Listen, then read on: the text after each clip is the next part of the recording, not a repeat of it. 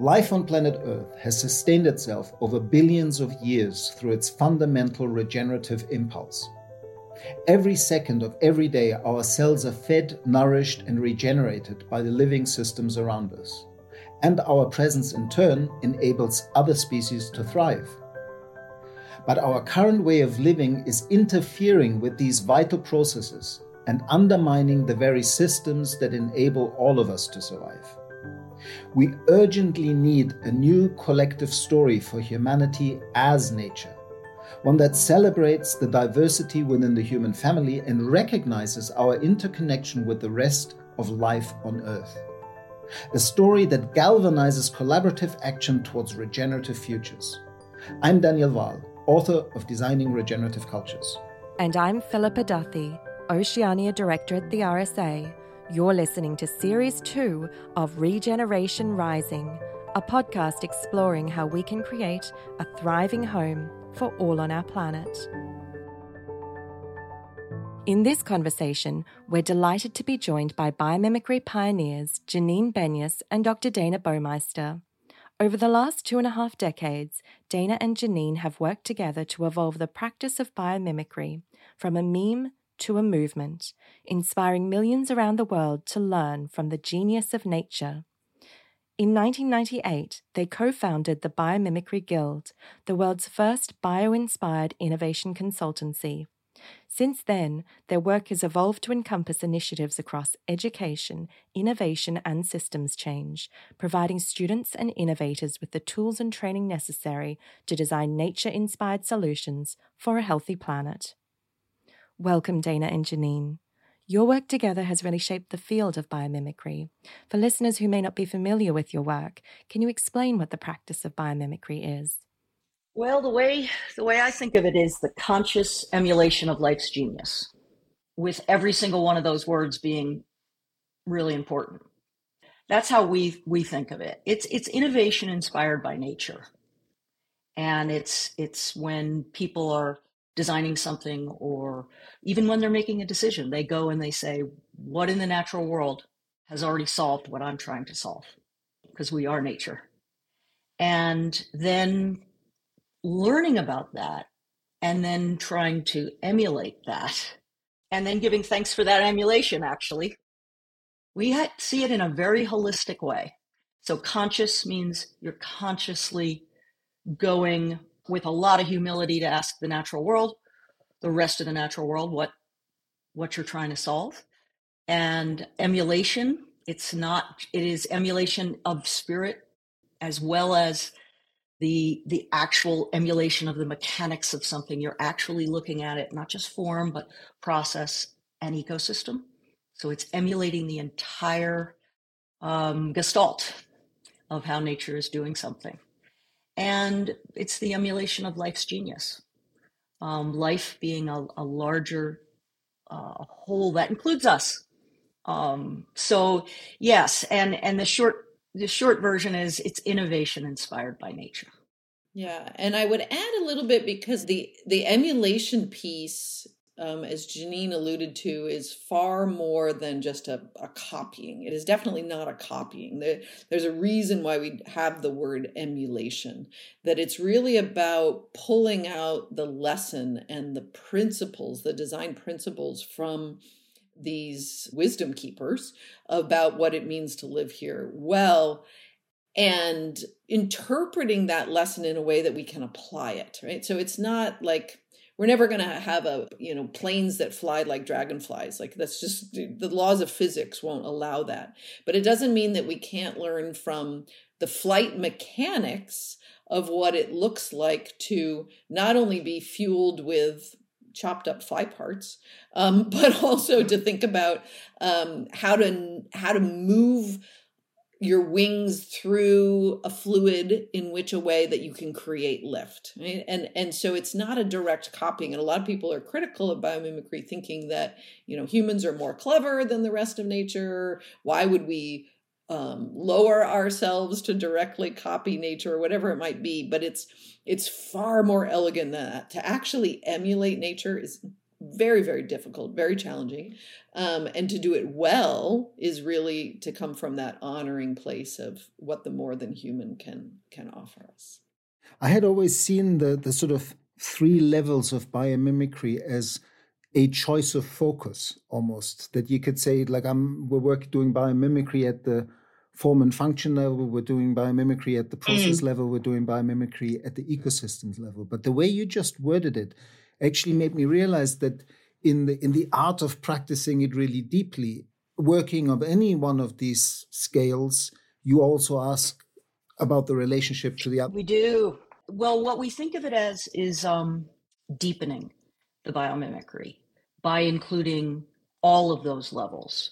So an example would be, if you're going to mimic, how an abalone makes ceramic, right? You could just mimic the form of it, which is these beautiful, brick-shaped layers with protein in between them, and it's so tough. You could mimic that form, but that's not how the abalone makes it. The way the abalone makes it is at room temperature, in life-friendly conditions, and at the end of its life, it's something that's totally, helpful in that environment, not harmful. And then that abalone we also consider is part of a whole ecosystem.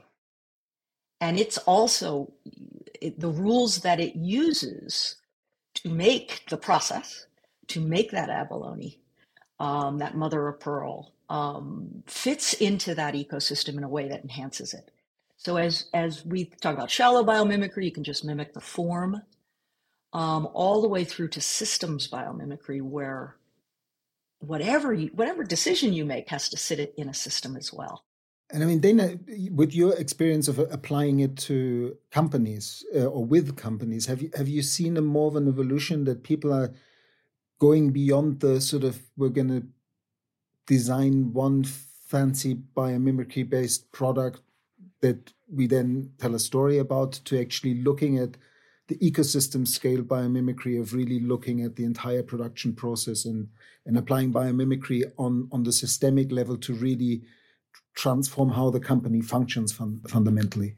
And that is the work, right? The work of taking it to those deeper levels. And the more we engage and the deeper those conversations go, it also allows us to bring in the other part of biomimicry, which isn't just mimicking form, process, and system, right? So to your question, it's not form, process, or system. It's form, process, and system. But the ethos and the reconnect piece are equally important. And it's one of the things that differentiates biomimicry from, say, biomimetics or bionics, because it's, it is part of the process that we not only ask the question about, what are we emulating, but what are we applying it for? What are we trying to solve? Are we trying to make the world a better place in what we're solving? And how are we going about solving it? And are we doing it with that humility and that gratitude that we talked about earlier? So that ethos piece is critically important, while simultaneously reconnecting with nature, remembering that we are nature. I mean, there's certainly people that have mimicked in an industrial process the abalone that Janine referred to before, and they probably can't even identify an abalone in the field, right? Like they just have recognized that abalone is part of a larger context, a larger ecosystem, and that by building that reconnect component and seeing ourselves as active, important key members in the thriving ecosystem, you're just going to fall short of doing anything that's really meaningful with biomimicry. Yep. And, you have to keep going back to that organism over and over again and say, teach me again. That's the reconnect. How do we keep on going back to the natural world to ask the question? Because biomimicry is a process. It's not a body of work. It's really a practice of having this deepening conversation with the rest of the natural world, because we believe that we are young here. We are, and that we have a lot to learn, especially in Western industrial culture. We're not the first people to have asked these questions. What I find fascinating is that we're dancing with the limits of language use to some extent, because On the one hand, you're saying we are nature, and then we're still speaking about learning from nature. And there's such a trap in othering nature just by using from instead of as. Yes. You also, both in the Biomimicry Institute and the Biomimicry Guild, use life. Like there's this powerful phrase, life creates conditions conducive to life. For me, it just nails it. And what it does is actually invites an epistemological shift. Like suddenly you look at life as a planetary process that creates planetarily as a whole a condition for the whole to thrive. It's the exact opposite of the kind of individualistic species against species, individual against individual. It's taking Gregory Bateson seriously by saying that the unit of evolution is not the individual or the species, but the individual, the species, and the environment. And so it's sometimes easier to learn from life, and of course, life expressed through all of its natural expressions. How do you dance with the nuances between how we use nature and life, and also this because it's often in terms of design and infrastructure building and all the kind of stuff one would consult on, sometimes difficult for people to see this dynamic systemic perspective of how it all needs to fit into this sort of scale linking healing of from individual to community to ecosystems to planetary health. I've worked with this question my whole life. Our relationship with the rest of the natural world and how it's changed through time. Ours meaning the human species. And at this time in history for Western industrial culture, I think it's just time for us to take a pause, take a breath, and ask nature, ask the rest of nature. Have the humility to quiet your cleverness, listen, echo what you hear, give thanks, right? Like that, if it sounds familiar, it's very much how indigenous peoples would learn about their places, frankly, from a point of humility. And we have lost that practice, right? So what we do is we say, okay, we're going to do regeneration now. And we kind of know what it is. We know that it has to do with bringing forth life. Bringing forth is to generate, to regenerate, to make sure that it's brought forth again and again and again. We know that it's that we have to, in order to do that, we have to create the conditions conducive to life. We know all of those things, but they're conceptual. When I walk into a forest where a fire has happened, which I get to do in Western Montana, believe me, and I watch over the next 30 years how it comes back, how it reknits itself into something similar with the same soul but different, that's regeneration. Like that's what we need to be studying, because it's not just the process of coming back as a forest. It's the fact that the forest as a system worked together to create the conditions so that it could come back. And I think we understand that we have hobbled those conditions, right? We have degraded those conditions of the natural world. And now much of our work in the coming decades is to be, and this is a phrase that Dayna has taught me, be on the healing team, not the healers, but on the healing team. And we rush in with our capes thinking we know, but so many of us don't actually spend the time to learn the patterns, processes, and the moves that nature makes, the rest of nature makes, these systems, to enrich itself and renew itself over time. So biomimicry is simply it's a reminder to quiet our cleverness and actually listen. That listen part, before we get into the action, that needs to be, required a required course for humanity right now. Yeah, I mean, I think you hit on something that's an opportunity and incredibly challenging, which is the limitations of the English language.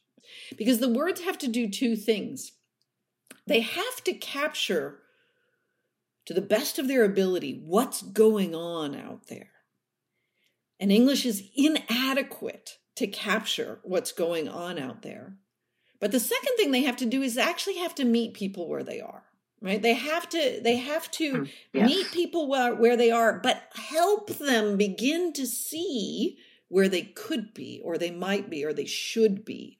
And so we have these constraints around language, around nature or life, and nature is resource. Like you go through the state of Idaho and all the signs say, nature is resource. And it's like, and not even recognizing there's something wholly fundamentally wrong with that perception.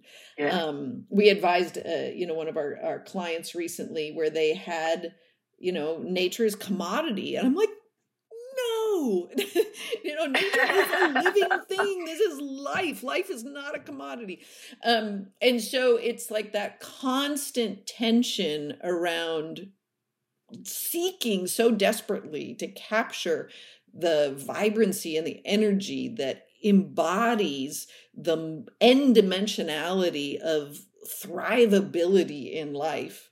And how much we should be humbled in the very presence of all of that elegance, and still having to be able to stand on stage and not lose people, right? But the one phrase, life creates conditions conducive to life creates conditions conducive to life creates conditions, right? You can imagine that just as a perpetual thing is about as spot on and as perfect as it can possibly be. I don't think there is a better way to say that. And that's why it's at the core and center of our life's principles. Another phrase that you mention in your frameworks, which for me really encapsulates the essence of biomimicry, is nature as model, nature as measure, nature as mentor. Can you just unpick the meaning of that phrase for us? Yeah, that phrase first appeared in Janine's book, and it's been one that stuck, right? That it does a beautiful job of explaining the different ways in which we can view and value the rest of the species on the planet. And so model is clear, right? Like there's a model, there's an example, there's a lesson, there's something that we can draw from and apply to our world. And what I love about the other two, nature as measure gives us an opportunity to check ourselves, how are we doing, right? Are we in alignment with these other species? I don't know what the latest estimates are, but at least 30 million other species. And there's just so much wisdom that's out there. And so there's a lot of reference points that we can use to get a reality check on how well we're doing, especially as a species with such a big ego. So nature as measure is really doing that piece of it. And then what I like to think about as nature as mentor is in the realm of the aspiration, right? So you have a mentor as someone who guides you and helps you strive to be your very best self. And as humans, we often look towards elder humans as mentors, but biomimicry offers that maybe we should look towards elder other species, more than human, as our mentors that we strive towards. We strive to act and behave and move and practice in the ways of the world that these mentors offer us. Thinking about other species as wisdom keepers, it really highlights not only how much we have to learn from the living world, as you've both been telling us, but also just how far we've deviated from our role as a keystone species in the ecosystems that we inhabit. And I just wondered, Janine, from your work at that intersection of science, culture, and literature, and your time as a natural historian, what are your thoughts around where we're at right now as a species? Are we even capable of correcting the path that we're on? Well, that's a big answer. One thing I will say is that this naked ape is afraid. There's a lot of fear that we have when confronting the vagaries, uncertainties, whether harvests will come, whether the caribou will come back. There's a lot of fear. And when dominator cultures try to push that fear down. There's a way you can deal with it, right? You can reach out to those organisms and try to understand them better so that you can be in a cycle with them, and hopefully the caribou will come back next year and you'll understand how you might make this place more inviting for them. Another way is a dominator culture, whether it's the church or whether it's for empire, blood and treasure. They realized that if you dominate and subdue, you can make yourself feel as if you are no longer vulnerable, biologically vulnerable. And that's our illusion. That's our illusion. We can try out a different cultural answer to that fear. But I think we have to acknowledge our biological vulnerability. And then we get to acknowledge that we're home and that we are interdependent. And that's what scares us. We want to be independent. And we're interconnected. And that's the gift. And we, Western industrial culture, we forgot we're held, right? We're held. We'd rather have that certainty of domination. And look where it's gotten us, right? So that's why we're turning now. That's why all of this is happening. There's a beautiful story that you've actually both modeled rather than taught by simply being able to build a partnership that has lasted 25 years. And there must be something deep to learn from that, because you have both different strengths and you've set up your collaboration in an interesting way with sort of almost like a Janus head-like structure of two organizations facing in two different directions, sort of education, teaching, and helping people who got a little bit of that implement in business. How did this wonderful 25-year and more friendship and partnership and successful partnership begin? We often talk about how many partnerships don't make it. And we're like, well, look at us. Here we are. In fact, by the time this podcast comes out, it will be in 26 years. And in fact, last year, we celebrated our silver anniversary. We had a little silver anniversary party online. And in preparation for having our party, we reflected on some work that we did a few years ago, which was on how nature builds and has enduring mutualisms, enduring partnerships. And we realized in that reflection that those 4 key criteria that nature uses to keep mutualisms intact and thriving over time were indeed the same 4 criteria that the two of us have used, and probably more in an emergent than an intentional way. But it was a very nice reinforcement of why it's worked out so beautifully. We both live in Montana, and we met in Montana. There's not very many people living in Montana, and even 26 years ago, we're not very many.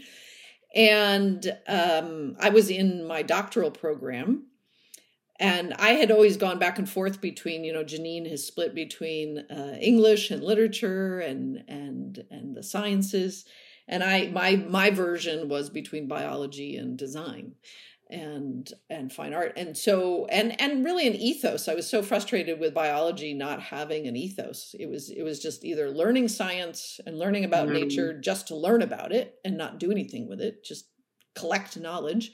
Or if you were going to do something with it, it was politicized, like you're for the Forest Service and you're justifying cutting down trees or whatever. And neither of those satisfied my needs.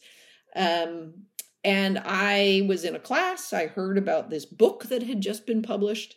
I walked out of the class, went to the bookstore, bought the book, sat down, read it in one sitting. This was Janine's book, and it was just 2 months after it had been published.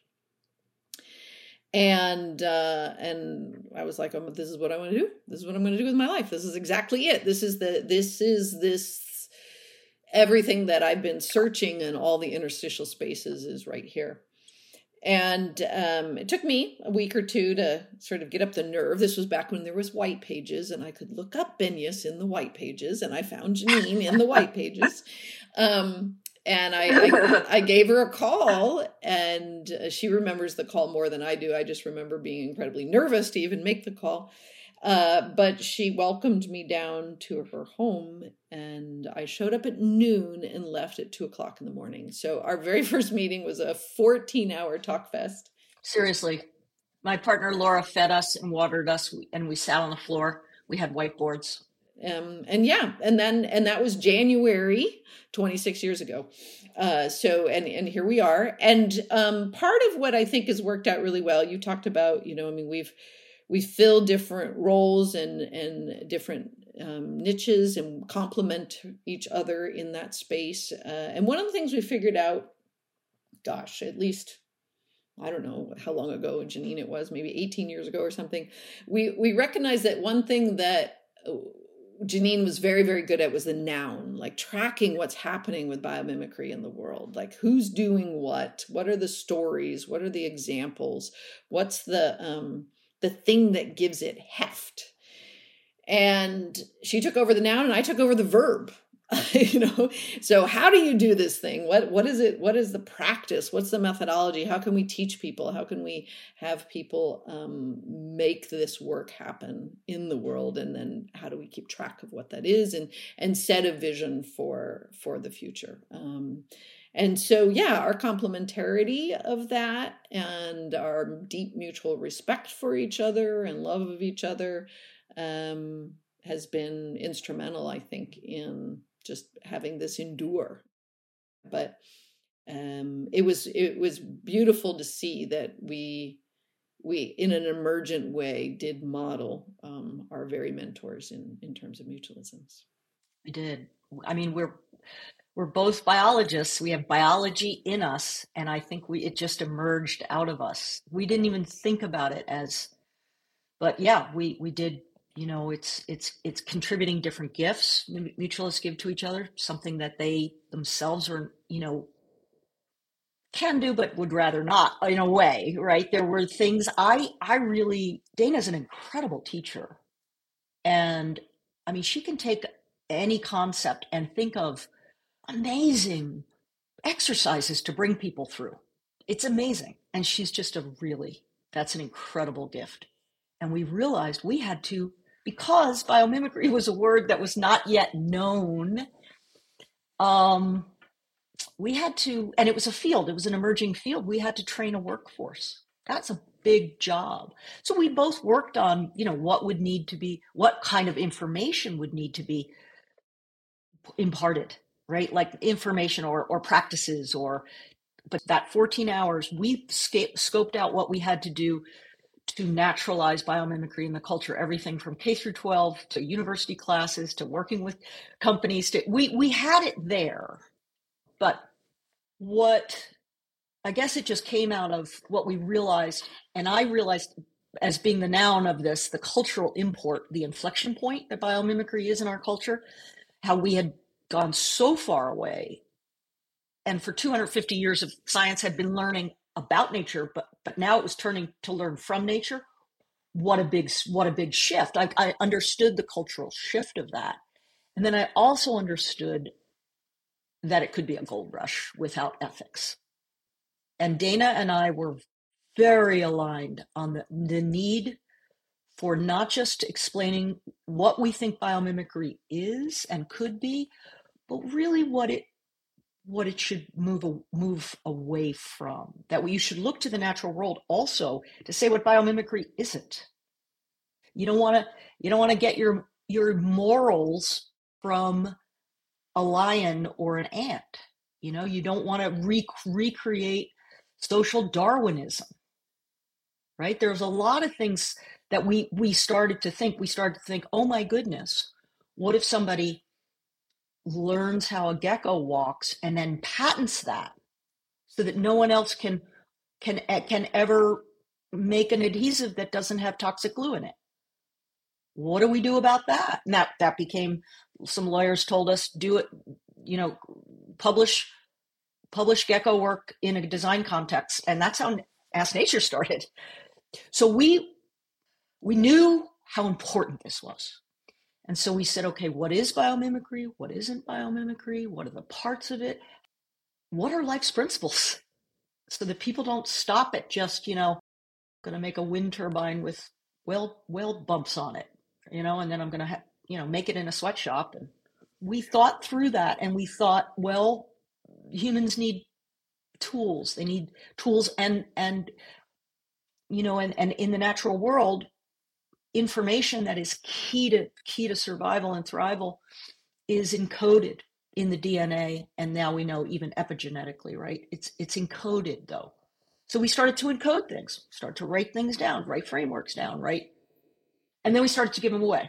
So then the next thing was, do we patent all of this ourselves? Do we put trademarks all over everything? And we said, if we're the keepers of the integrity keepers for the wisdom keepers, let's keep on talking about life's principles, talk about the ethics.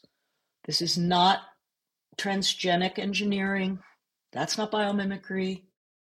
And so what we decided is our job is to keep that integrity and just keep repeating it and spreading it. As you were speaking, Janine, I was reminded of a story that's in your book where you talk about the airplane, which of course is one of the most famous biomimetic inventions in recent history. And it's quite chilling. You say that in 1903, we flew like a bird for the first time. And then by 1914, we were dropping bombs from the sky, which is that ultimate cautionary tale of why the ethos is so critically important to the practice of biomimicry. And I just wondered if you could both talk a little bit about how you're cultivating that ethos in practitioners and students through the wonderful work that you're doing at the Biomimicry Institute, but also tell us a little bit about your recent endeavors around Project Positive. Dayna, why don't you talk about the education piece? Yeah, and I think part of it is recognizing that, in order to bring about the change that we need in the world, there is a critical component of not just awareness, but being able to do the work. We need to have the world embodying this as a practice. And the way to do that is to have a lot of examples, so more people are inspired by those examples. And how do you get examples? But you need to train people. And to be frank, I was impatient for elementary kids to grow up and do this. And so I focused straight on the people that could already start doing it. And while we have a program that's at, we have the graduate, it's the first and only master's degree in biomimicry in the world. It's offered online. We've got practitioners. We have working professionals that take this program, and they're the biologists and engineers and artists and designers and sustainability professionals and business people and everything in between. And they're putting it to work right away. And we also go all the way down to, the elementary level through the Institute's work, through the K through 12 with curricula that is designed to bring it directly into formal and informal education. And there's a whole biomimicry educators network of teachers that are trying to practice this and are trying to teach it to whatever age group that they are reaching. And so there's materials that are shared. They're all shared on Ask Nature. There's places where you can swap and see and learn from best practices. So it's really a very big part of the work is keeping it spreading out in the world. So the two main tools that we use are the biomimicry thinking methodology and life's principles, and they both have at its core, life creates conditions conducive to life. And if you didn't follow anything else but that guideline, then you'd be set. If you replace the first word life with my project, my design, my business, my whatever creates conditions conducive to life, then you're set. Of course, the question is how, and then you have to go out and work on the how. Yeah. But it's embedded in what we teach. The ethos is not like, oh yeah, and by the way, you better do this responsibly. If you're following the practice, if you're following biomimicry thinking, there are multiple places where you do that check with life's principles. We also give people tools like Ask Nature, where you can put in a function and that you're trying to solve for, and out will come all of these great biological ideas. And then for the practice, we have design challenges. We have the Youth Design Challenge, middle school through high school. and we have the Launchpad, which is early stage biomimetic ideas that people have usually in university or in their garage, and we try to help them get to the next step. And then we have the Ray of Hope Prize, which is biomimicry startups. So we're having 300 companies a year come to us, small startup companies in biomimicry. And what you do in those courses, because they're like 6 to 9 week cohort programs, you learn biomimicry. We teach, we give them software for toxicology software. We hook them up with advice that they wouldn't afford otherwise. I mean, it's really interesting. And then hopefully get them through that valley of death. And you asked about Project Positive. So let me give you a little bit about that, because it's exciting. And it is a lot of our work these days. If 3 billion of us join the planet between now and 2050, let's hope that it's less than that. But if projections that 3 billion join the planet, we are creating a city for 1 million every 5 days. So we decided to get into the built world.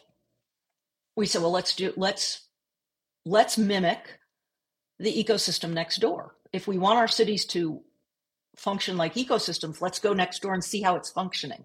And what functioning means is like, what is it that makes it healthy? And one of the ways you can study how healthy an ecosystem is by studying what ecological benefits it produces. So if it's really working well, if dirty water comes into a forest, it'll leave cleaner. So it cleans water. That's how you can tell it's healthy. Is it cycling nutrients well? Is it supporting enough habitat? Is it cleaning air? Right? All of these things. Is it cooling? Is it changing the microclimate and cooling in the summers? So you can actually measure those things. So we go and we measure the ecosystem next door, whether it's a forest. It's what the land would be if we weren't building there or if we weren't retrofitting there. And we say, okay, it would be a prairie or it would be a forest. And then we literally look at all of those functions, those gifts that it's giving. And we say, okay, and we know as ecologists know what it takes to create that kind of habitat. And it's not just landscaping. It's not just a green roof. It's also your infrastructure. You're not going to be putting in asphalt. You're going to be putting in permeable pavement because you want water storage. You want that positive effect of storing enough water. You're going to put pollinator pathways. You're going to put all of those things together, those individual design interventions, to create CO2 sequestering concrete, to put in HVAC systems that clean the air so that dirty air comes in and it pumps the air out to the neighboring communities cleaner than when it came in. I mean, for us to really function with our buildings, our sidewalks, our pipeways, everything, our infrastructure and ecostructure, like the ecosystem next door, that's that aspirational goal. And it's beyond net zero. We need to get to net zero, but it's what positive is. And when we talk about nature positive, we just try to get very practical things. So about 15 years ago, we started this. And we've just been developing tools. We have a scenario tool now, an iPad-enabled app that allows you to literally go out and measure. By measuring the landscape attributes, you can figure out what this system does and how it performs and how much water it cycles.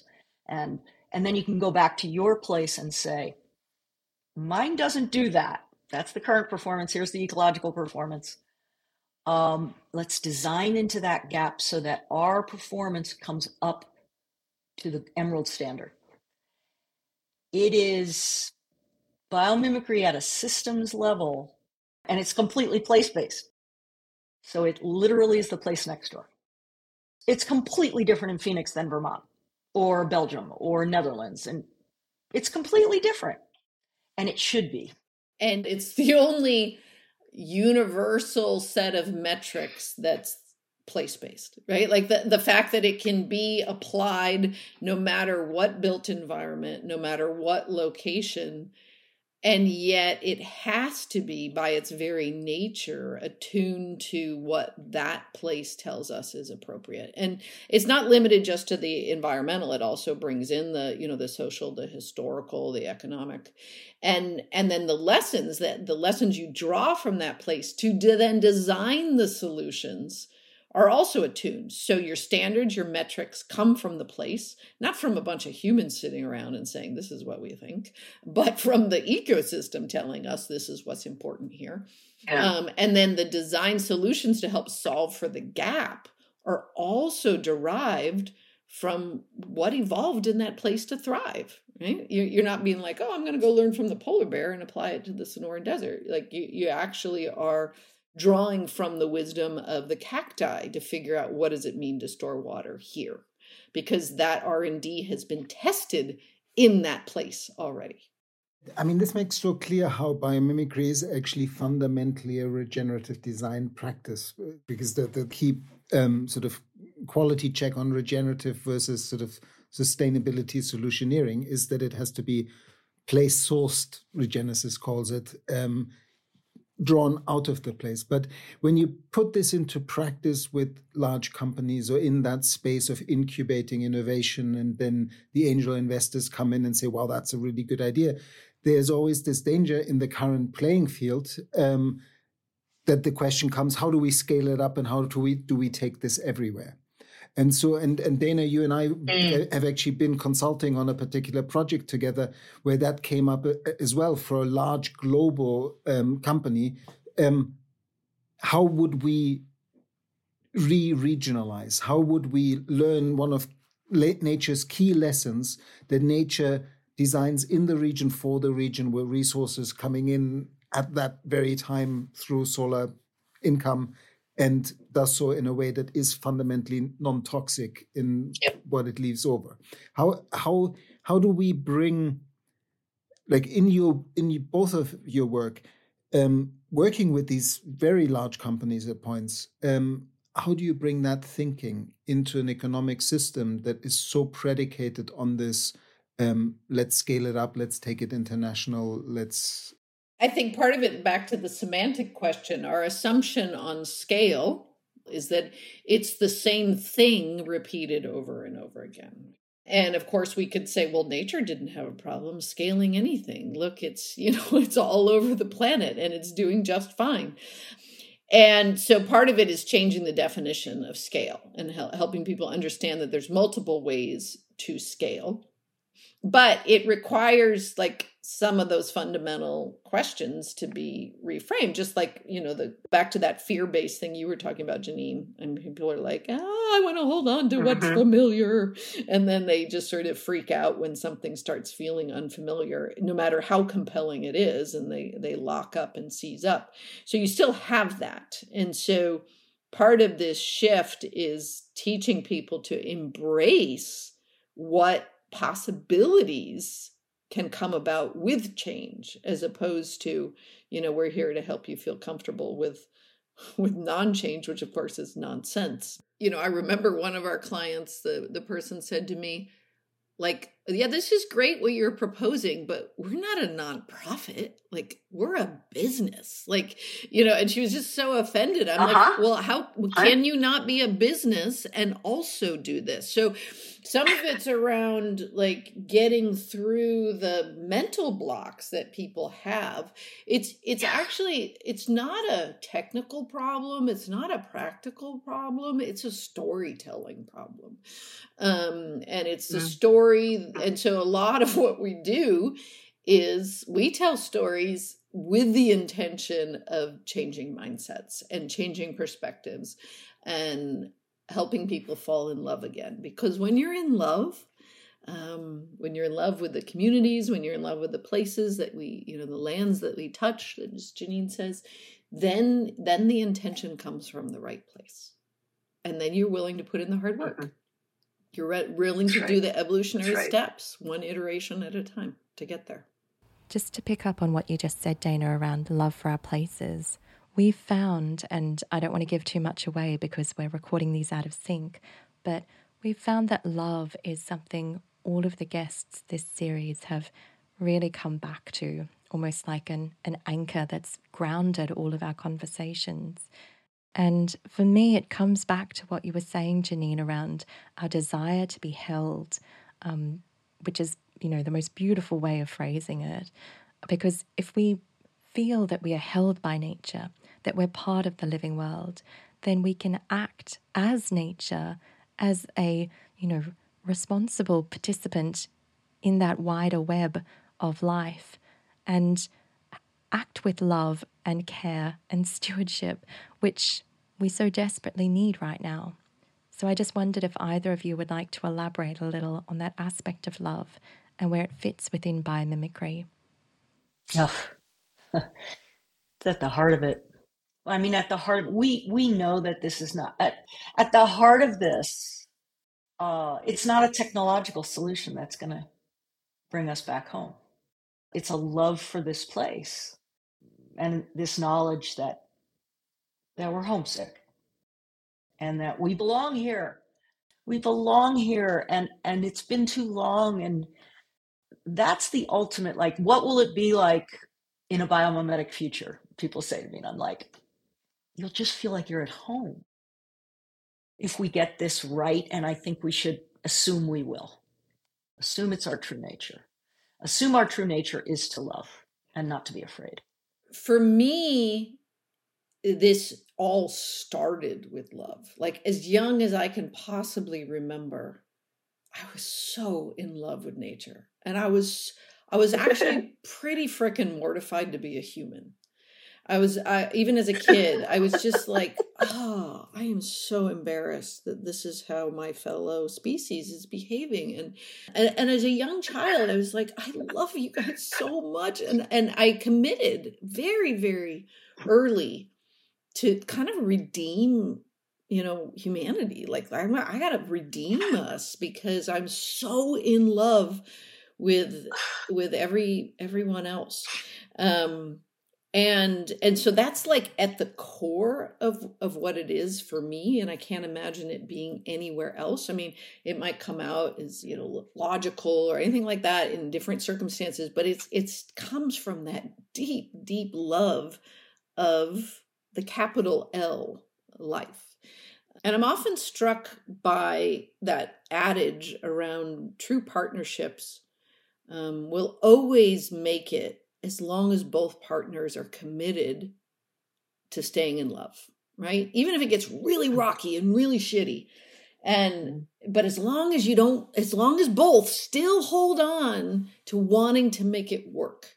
And I think that's true here too. That's right. As long as we humans and the more than nature, the rest of nature is committed to making this relationship work and staying in love, then we're going to be okay. We're going to make it. It's going to be hard. It's going to get ugly. But if that fundamental piece of love is never lost by all parties, then we'll be okay. You summed it up by, if we love life, life will love us back. Thank you for your time, and thank you for your amazing work in the world. I've learned a lot. Thank you for listening. We hope you enjoyed episode 1 of ReGeneration Rising Series 2. If this episode has inspired your thinking, please check out the show notes for links and resources and to find out how you can be part of the ReGeneration. In celebration of the launch of ReGeneration Rising, we're offering a special promotion for listeners to join our global community of RSA Fellows. Our fellowship is a network of over 31,000 innovators, educators, and entrepreneurs committed to finding better ways of thinking, acting, and delivering change. To receive a 25% discount off your first year of membership and a waived registration fee, visit thersa.org and use the discount code RSAPOD on your application form. See the show notes for terms and conditions.